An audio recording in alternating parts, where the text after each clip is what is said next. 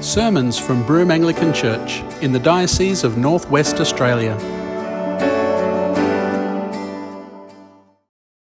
Anyone remember January?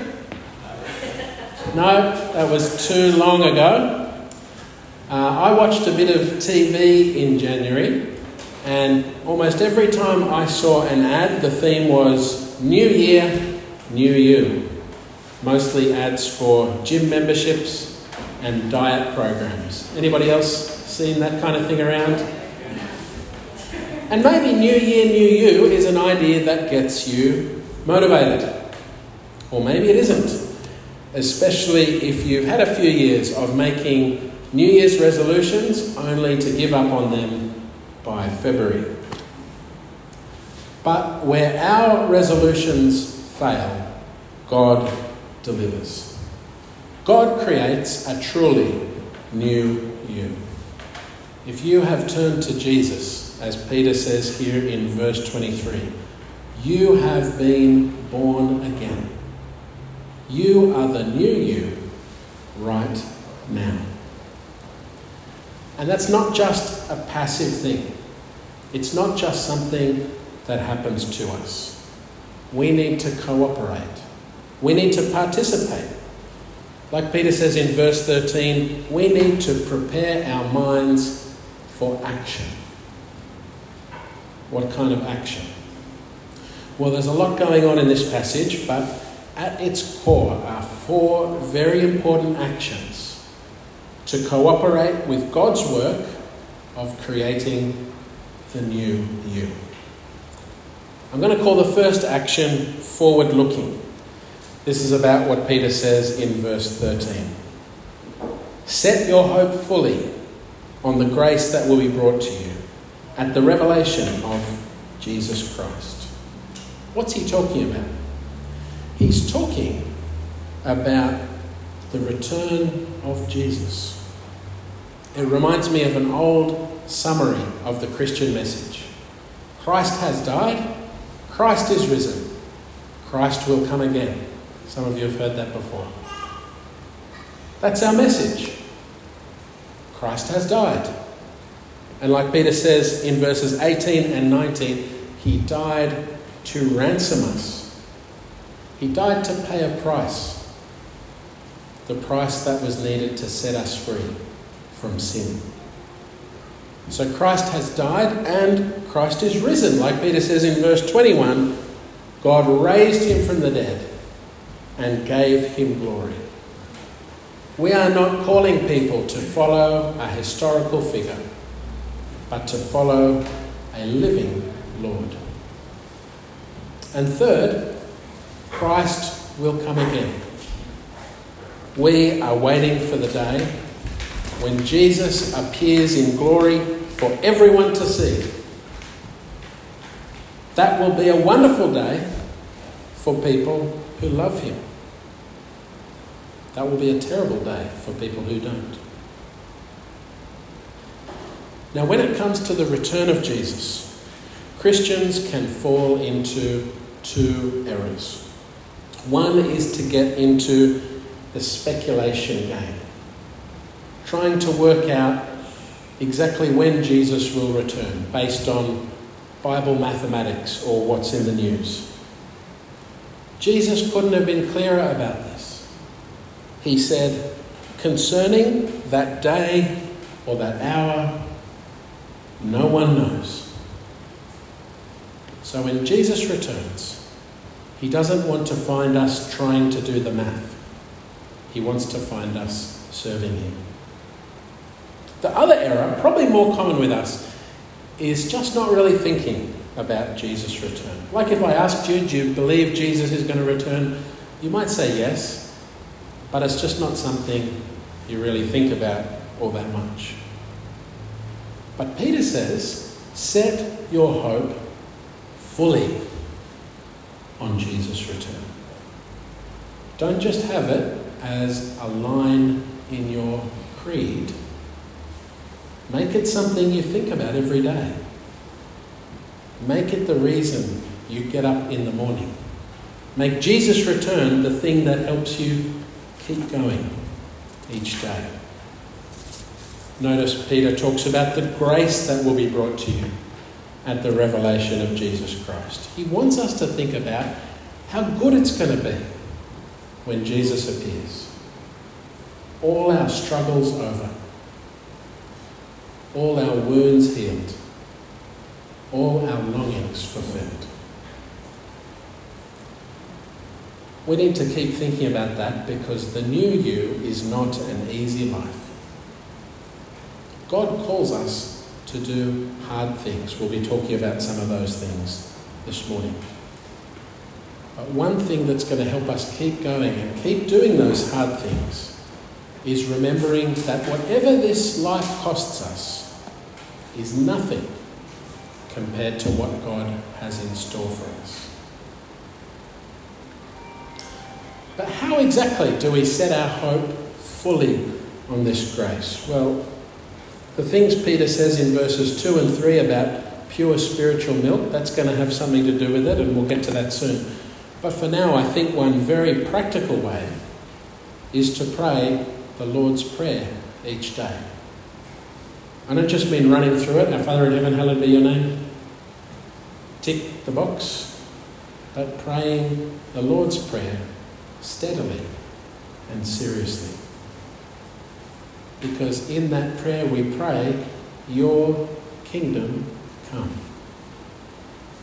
In other words, come Lord Jesus. Bring on that day. Praying something like that will help you set your hope fully on the grace that will be brought to us when Jesus returns.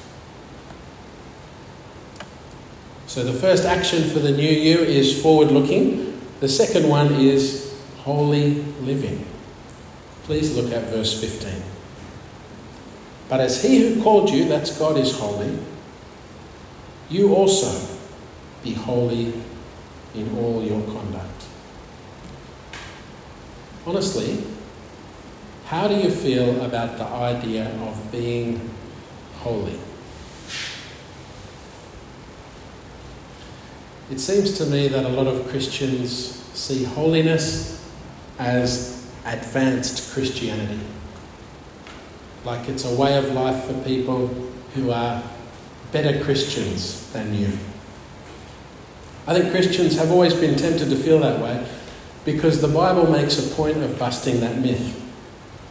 In Hebrews chapter 12 it says, without holiness, no one will see the Lord.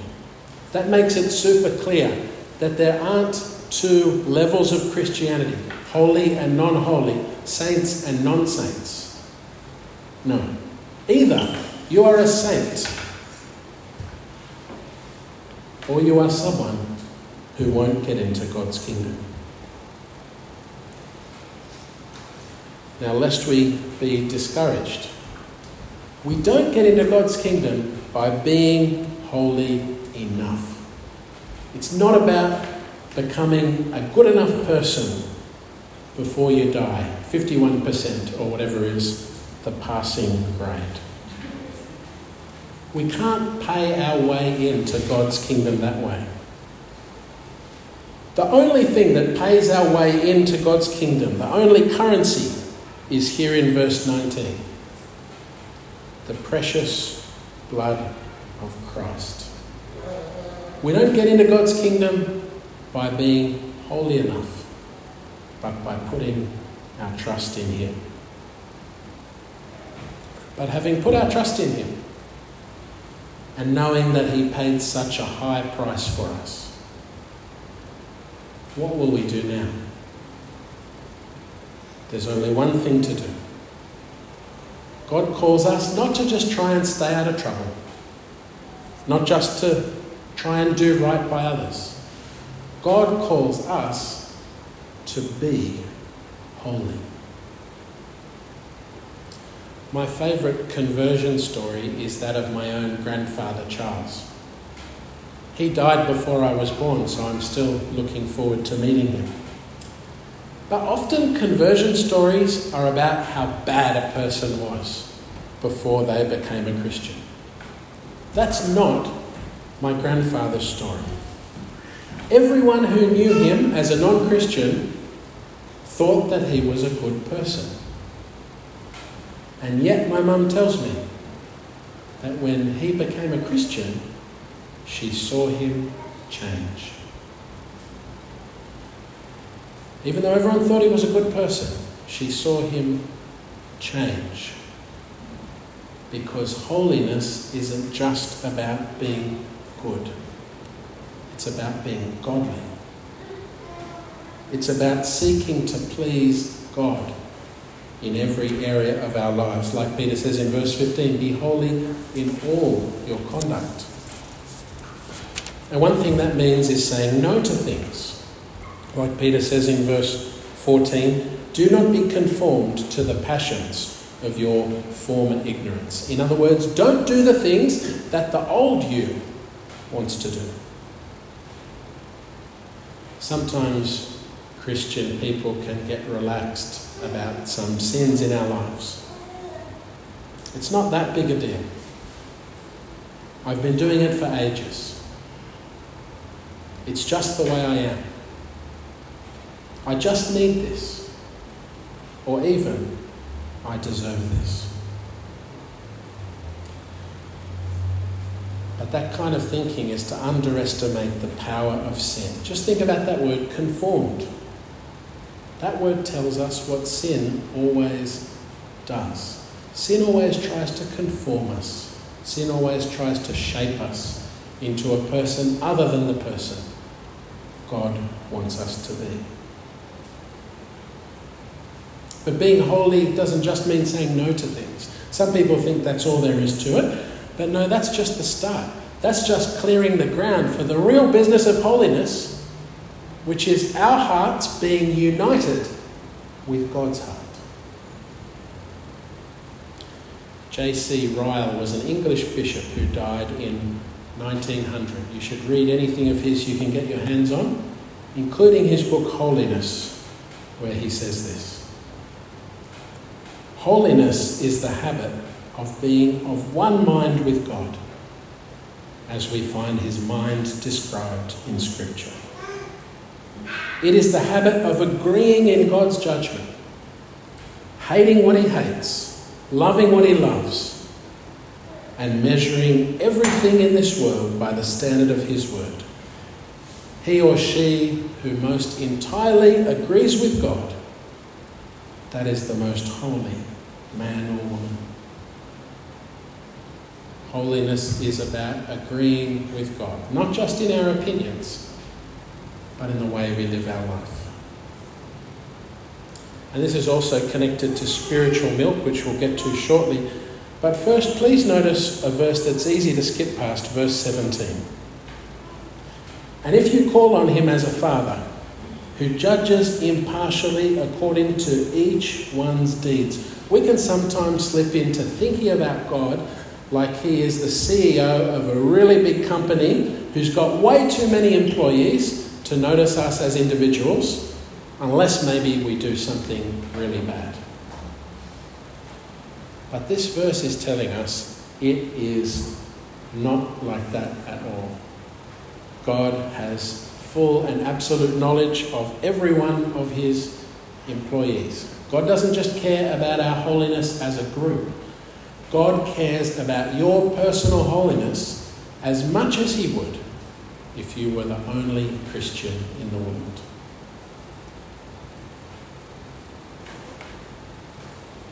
So the actions of the new you so far: forward-looking, holy living, and now earnest loving. We're looking here especially at verse 22. I'll just reread it. Having purified your souls by obedience to the truth for a sincere brotherly love, love one another earnestly from a pure heart. 1 Peter is a little bit dense, isn't it? It's a little bit like drinking from a fire hose, but the idea in this verse is pretty clear: love. And we all know that's kind of a big deal in Christianity. Everyone knows, Christians and non-Christians know, that God wants us to love each other. But in this verse, I'm especially interested in some of the words around love. like the word sincere or the word earnestly.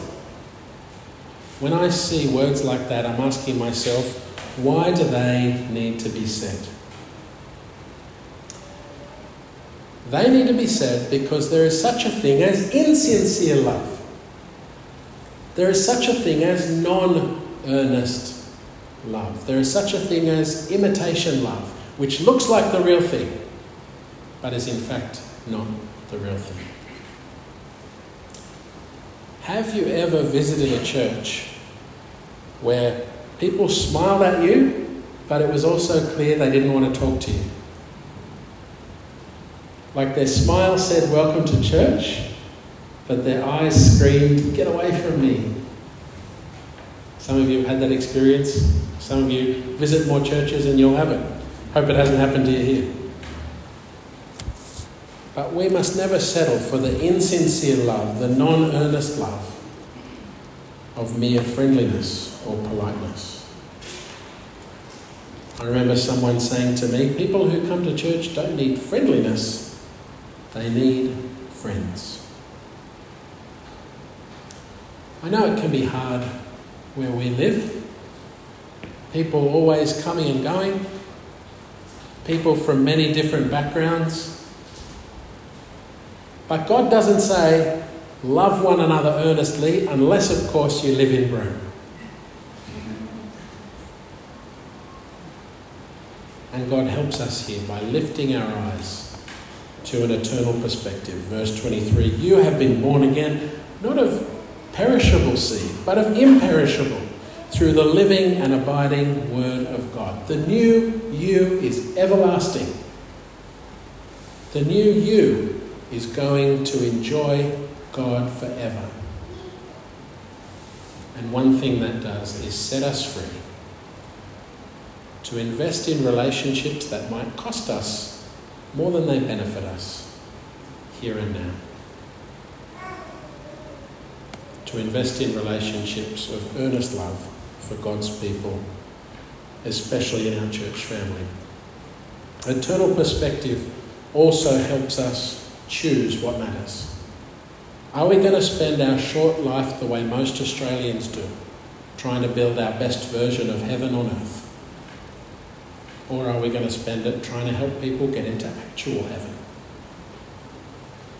If we're going to do the second one, a big part of that will be earnest love inside the church that overflows to people outside. And I thank God that I see a lot of love like that here in this place. But I guess what I'm saying today is let's keep our foot on the pedal.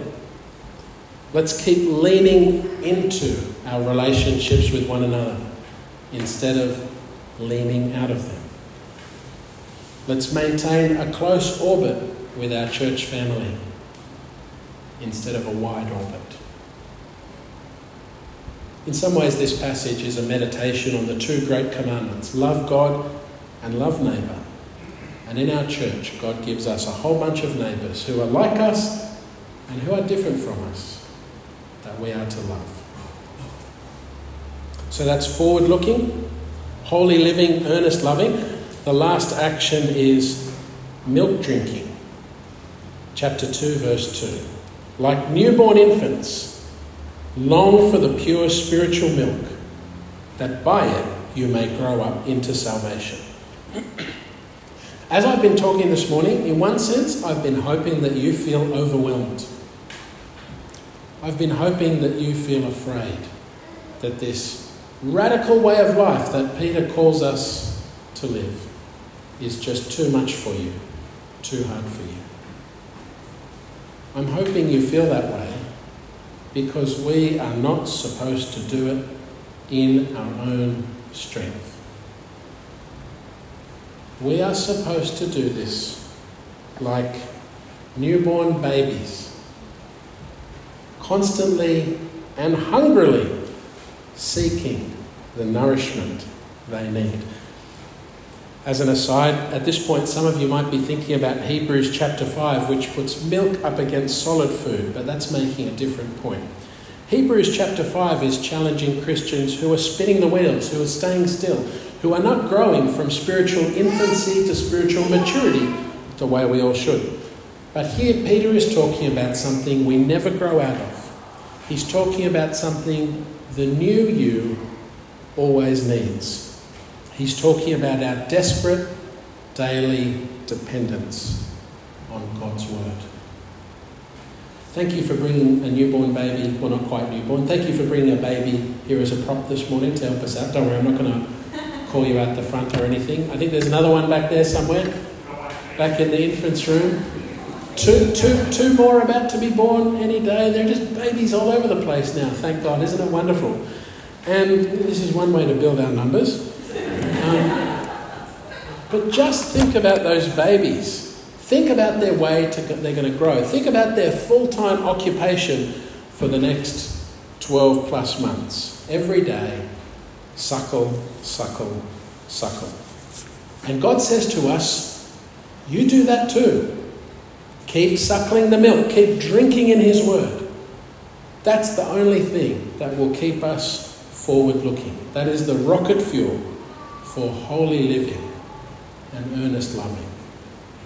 Trying to live the Christian life without constantly taking God's word is like trying to drive a car around that doesn't have any fuel in it. You being at church, brilliant. You being in a life group, excellent. You having a prayer and Bible habit, fantastic. I've been excited to hear about some of you starting or restarting a personal devotional habit in 2024. And if you're not one of those people, it's not too late for you to start. You know, Peter wrote this at a time the book hadn't been invented yet. When I say book, I mean spine, cover, pages. People wouldn't get those for another few hundred years. So they had to work harder than us to get pure spiritual milk. They met together like we do, but they had to listen to each other read Old Testament scrolls or New Testament letters. We've got it all in our hand. We've got it all on our phone. I do recommend paper Bible over phone Bible because a paper Bible won't interrupt you with a scam message about how your parcel hasn't arrived. Just give us all your details and we'll fix it for you. But my point is, we have absolutely no excuse to not be milk drinking. And we really need to do that. Because the way Peter's calling us to live is too hard for us in our own strength.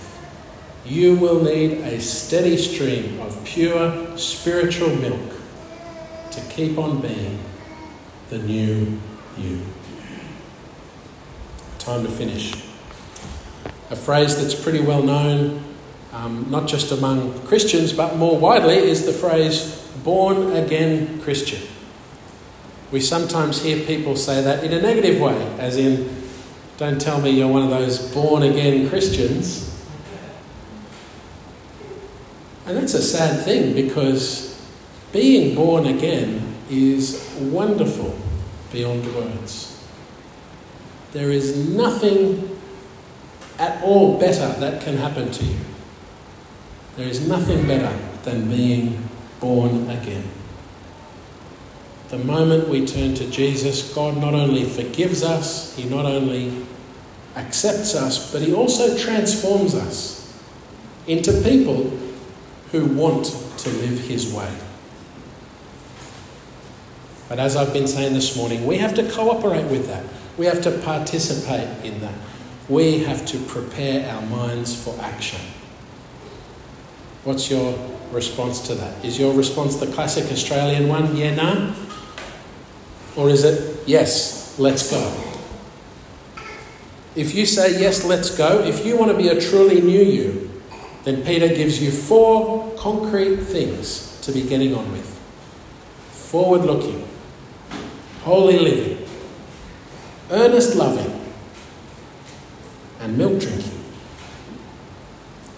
Just as babies are born to grow up, Christians are born again to grow up. As Peter says in chapter 2, verse 2, grow up into salvation. You are the new you right now. But that is just the beginning. We hope that sermon helped you. To connect with us, visit our website, broomanglican.church.